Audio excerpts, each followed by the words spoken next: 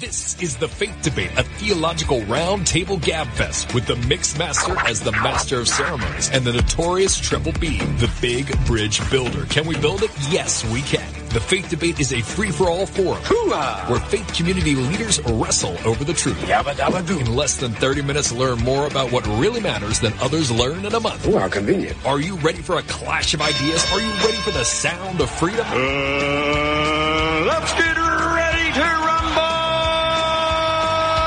Let's get ready to rumble.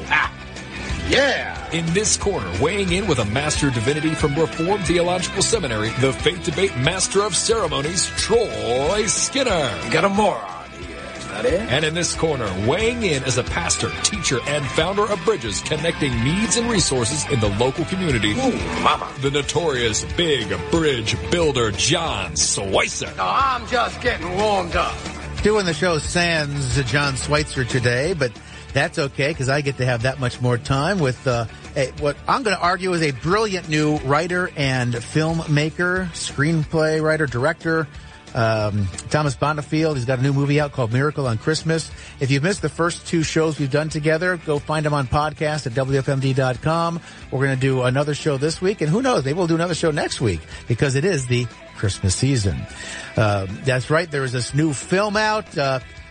It's if you look at the trailer, it looks an awful lot like what you might find on a Hallmark Christmas movie. You know, the bright lighting and the vibrant colors, lots of snow, lots of ornaments, and really lots of Christmas music. And I haven't heard the music myself, but the reviewers, the critics, are giving rave reviews for the music in this movie.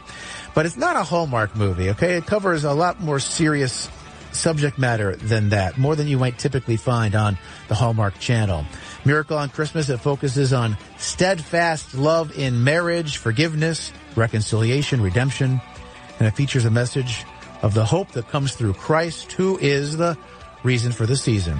Thomas Bonnefield, writer and director, and get this, he's from Frederick. He went to TJ. North Frederick as well. North Frederick Elementary, graduated from TJ High School. So local boy done good. Welcome back to the show. Thank you for spending a third episode with us.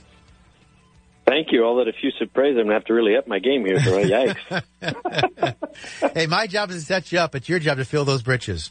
So, oh my, I'll do my darndest. So I want to ask you, you hadn't ever directed a film before, correct? This was your first time directing. Had you ever directed a TV? You have some TV experience. You ever direct a TV show?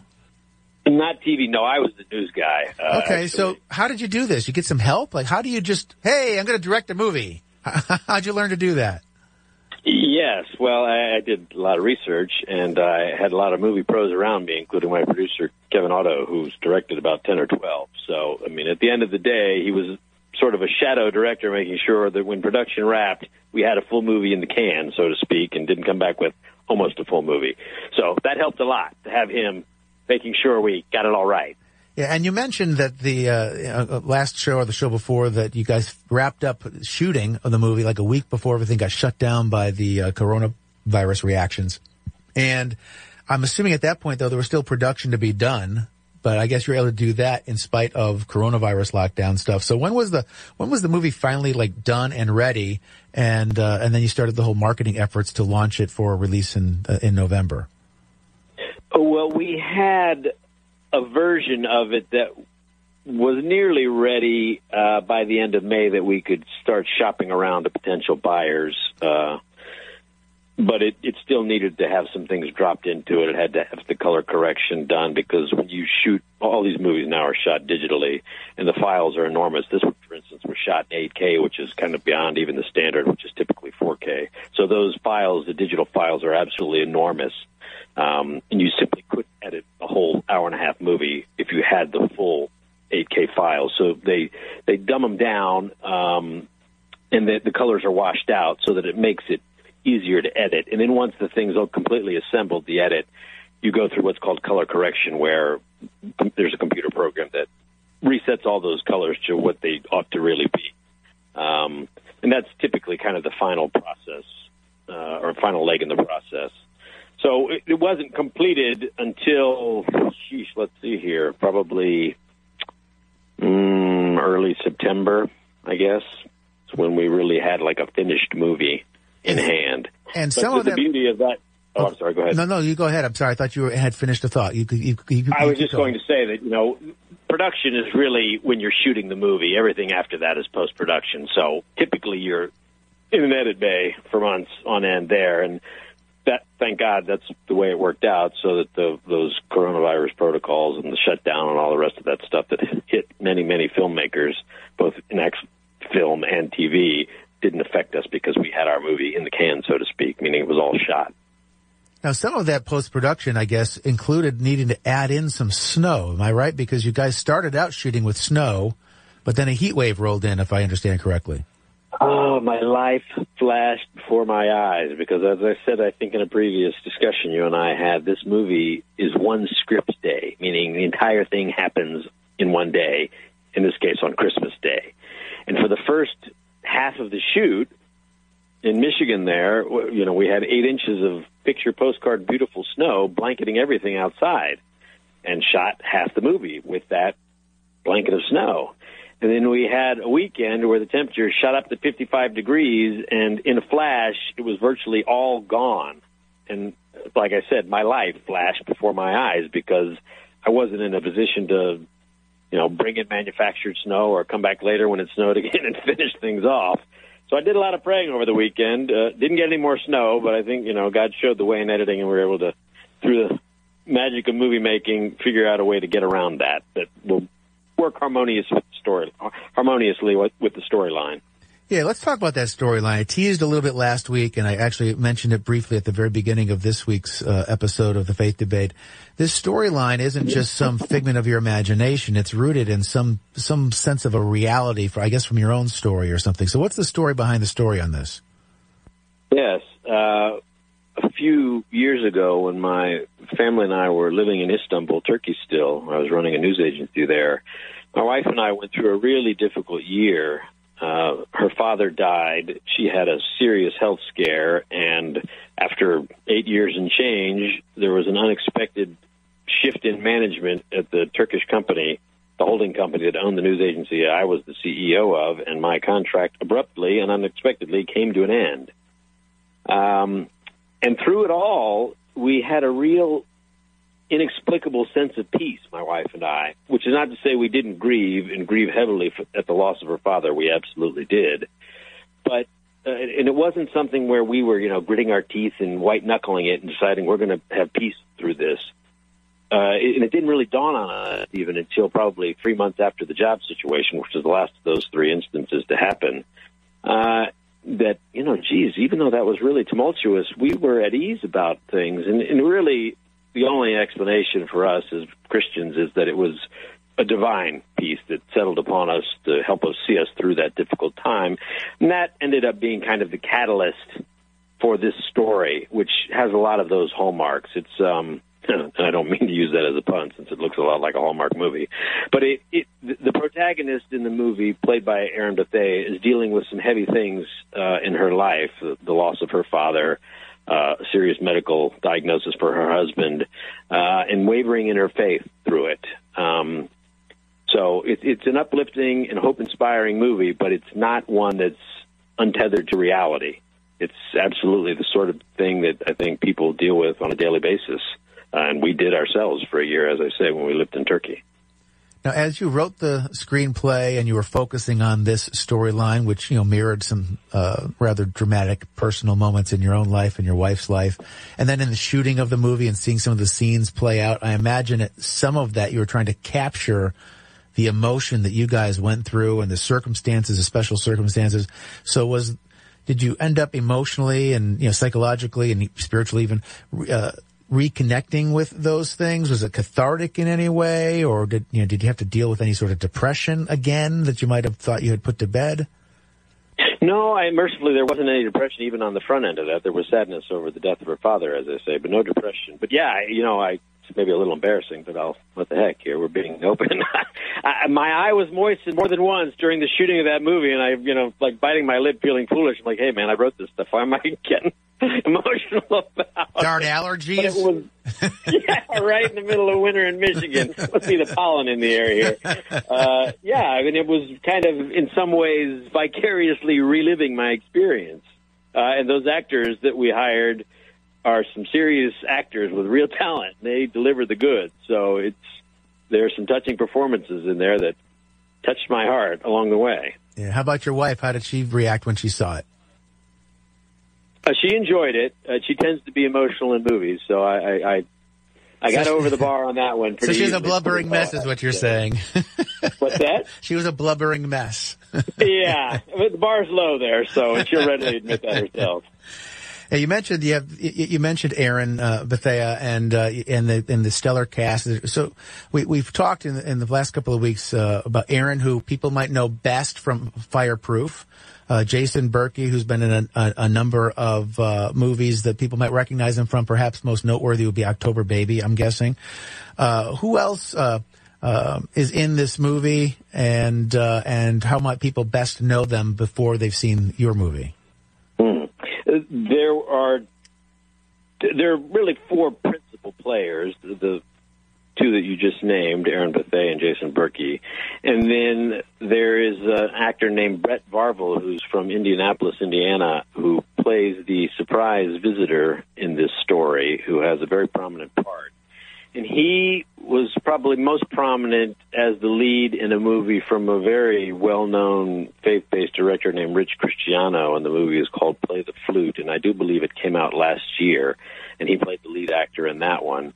And he's got quite a bit of talent here, and this was a role that he really was eager to do because he said he's been sort of typecast as the young pastor, and this was a departure from that, so he enjoyed it a lot. And the character's a bit idiosyncratic, I'll say, that he played. His name's Harry. And then the other principal actor is a young woman who's from the Northwest named Michael Lynn Hansen, and she's been in a movie that was connected to the Kendrick brothers, the big faith-based filmmaking duo from Georgia, named Like Arrows. And that was out maybe 2 years ago, and it's also a faith-based movie. And she's in like a 6-part series right now about the early life of George Washington, called Washington's Armor, that I believe they've only done the pilot for, but I think they've put together the money to finish. So watch for that because it's really well done. Washington's Armor, and her name is Michael Lynn Hansen, and she plays Martha Washington, George Washington's wife. It seems like a pretty good score. I mean, actors like Aaron Bethea and Jason Berkey and Brett Varvel and Michael Lynn Hansen, and I mean, if people don't necessarily automatically know the names, as soon as they see their faces, oh, I know that person. And for a first-time film to connect with that, who handled your casting? How did that happen? That worked in the following way. I mean, Kevin Otto, my producer, gets the gold star because, as I believe I may have mentioned earlier, he had directed a movie maybe a year and a half ago or two in which Jason Berkey and Aaron Bethea also played the husband and wife. Jason was the lead in that movie. Aaron's part was a little smaller. So he knew them personally.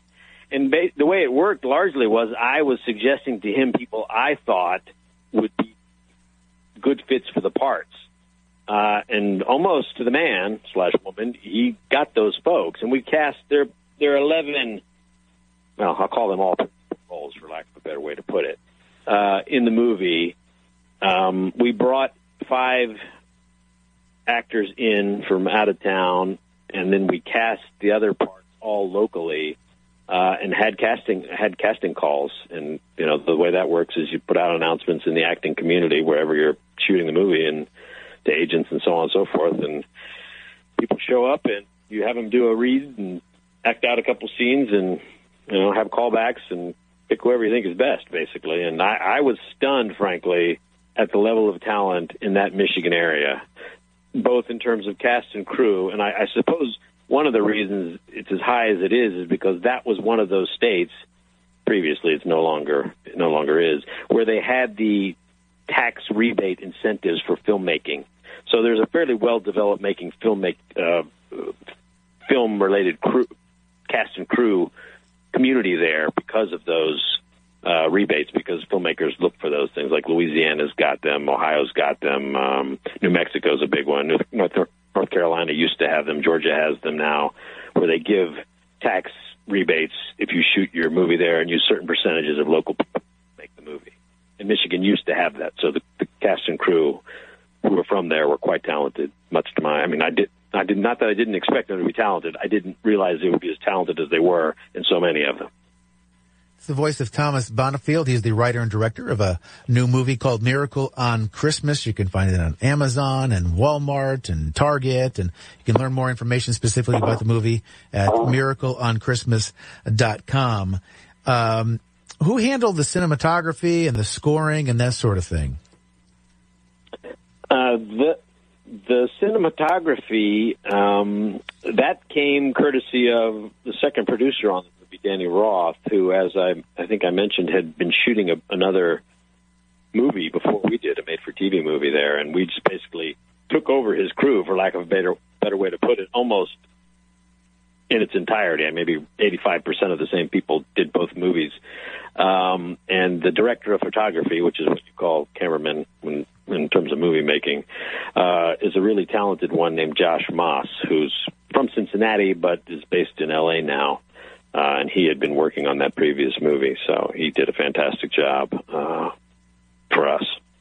Yeah, the scoring. The music. Yeah. Oh, yeah, the musical elements, there are multiple facets of it. There's the soundtrack, the score, for instance, is largely the background music, which was done by a supremely talented maestro named Stu Goldberg, who's American but lives in Vancouver, Canada, and he had worked on some movies before with my producer, Kevin Otto. So Kevin brought Stu on board, and he did an outstanding job. The music, I've had more than one person say to me, wow, that movie's good. That music was great. And I thought, well, okay, that's good. That had nothing to do with that part of it, but I'm glad you liked it.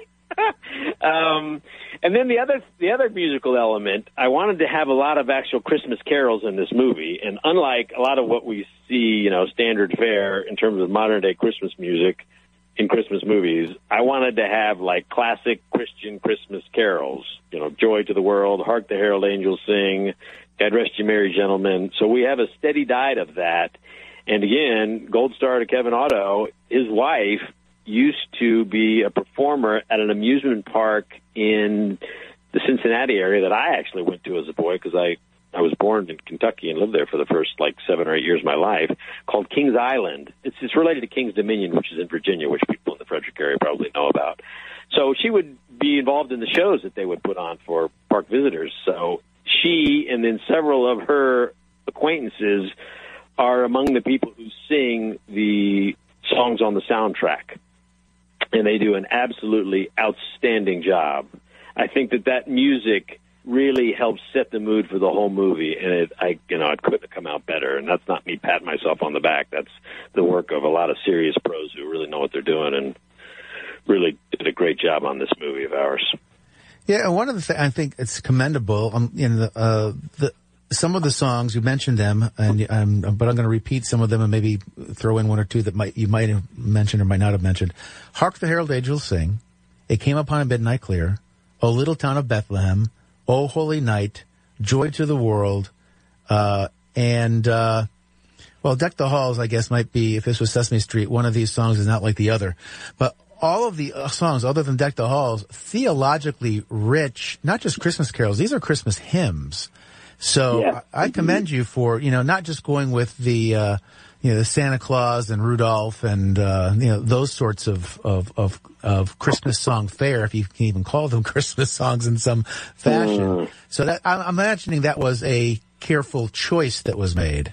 That was very deliberate, yes. And it was meant specifically for this movie and meant to be a counter to what you talked about. And even Deck the Halls, which of course is not such a Christian carol per se, is still written in 1840, so that's a classic by any definition. Oh, sure, yeah, no, yeah, but I'm saying the other ones are richly theological, deeply about Christ and the nativity, and and all of that sort of thing. So very deliberately so. But the Deck the Halls one, actually, we use in a montage where they're decorating the house. So it was. Oh, I'm not being critical for you throwing that one in. I was actually trying to draw attention to the fact that every other song except that one, which is the exception that proves the rule. The rule for this movie was to have songs that were theologically rich, and I think that's a nice treat, a rare treat. Yeah. Unfortunately. Well, thank you. I happen to concur, but I'm biased. So the actors and actresses, they did all the singing themselves? No, they did not. Actually, they didn't do any of the singing. Oh, is that right? Okay, so you had to do a lot of post-production on that then too, I guess. Yes. Well, I take it back. They did do some singing, but in group scenes. So there's not any no solo efforts here. Right. Gotcha. And there are professional singers, as I mentioned, who are really bearing the burden of carrying the songs. Yeah. Now, some of movies like this, you mentioned the Kendrick brothers a few times, and a lot of their movies will have additional collateral materials. Books and journals and study guides and group discussion aids and, things for Sunday school class or group gathering discussions or whatever. Is there anything like that that's either already in development and available or might follow with this movie? Yeah, we kicked that around, that idea, a lot with our distributor, Green Apple, and their production company, Atonement Pictures, which handles the faith-based productions that they do. But it was kind of a bridge too far for where we were in terms of all the things we had to pull together on a fairly tight timeline, because, as I say, the script wasn't even complete until October, and we wrapped shooting at the end of the first week of March, and it's going to be, it's already out there right now, so we simply didn't have enough time to pull that together. It would be nice to do it, but I think that ship's probably sailed for this one. Yeah, I kind of assumed that might not be the case, but I figured I would ask, because if so, I wanted to give you a chance to mention it and, plant the seed for your next project to possibly have something like that in it. So. Yeah, no, I like those. I think it's a great approach, and it would have been good to do it. We just ran out of time to make it happen. Thomas Bonifield, he's the writer and director of Miracle on Christmas, available for sale and your viewing pleasure right now. You can get it on Amazon, Target, Walmart. Find more information online at miracleonchristmas.com. I had a chance to talk not on the air before, as we were arranging having these series of discussions set up. I had a chance to talk with Thomas not on the air for a while, and we got to talking a little bit about other movies that are out there besides his. And I thought he had some interesting things to share, and I have an interest in these sorts of things. I imagine you might too. So next week we're going to do one more 4th edition show with Thomas Bonifield on The Faith Debate to talk about the Christian movie genre kind of in general, and tie up some loose ends on the movie Miracle on Christmas. Thank you so much for listening this week. Thank you, Thomas, for being on the show again. We look forward to having you again next week. And you can find us online at WFMD.com, keyword faith. You can also follow us on Facebook, and you can follow me personally on Facebook if you like. I'm on Facebook. I'm on LinkedIn, for what that matters. I'm on MeWe, although nobody else seems to be. And I'm on Parler, which is an alternative to Twitter and seems to be getting some traction. So if you follow me or friend request me or any of the different labels they have for that sort of thing on social media, if you do it for me, I'll do it for you. You follow me, I'll follow you. I'm Troy Skinner again. Thank you so much for listening. This is The Faith Debate on 930 WFMD, the Talk of Mid-Maryland. Till next week, 167 and a half hours from right about now. God bless.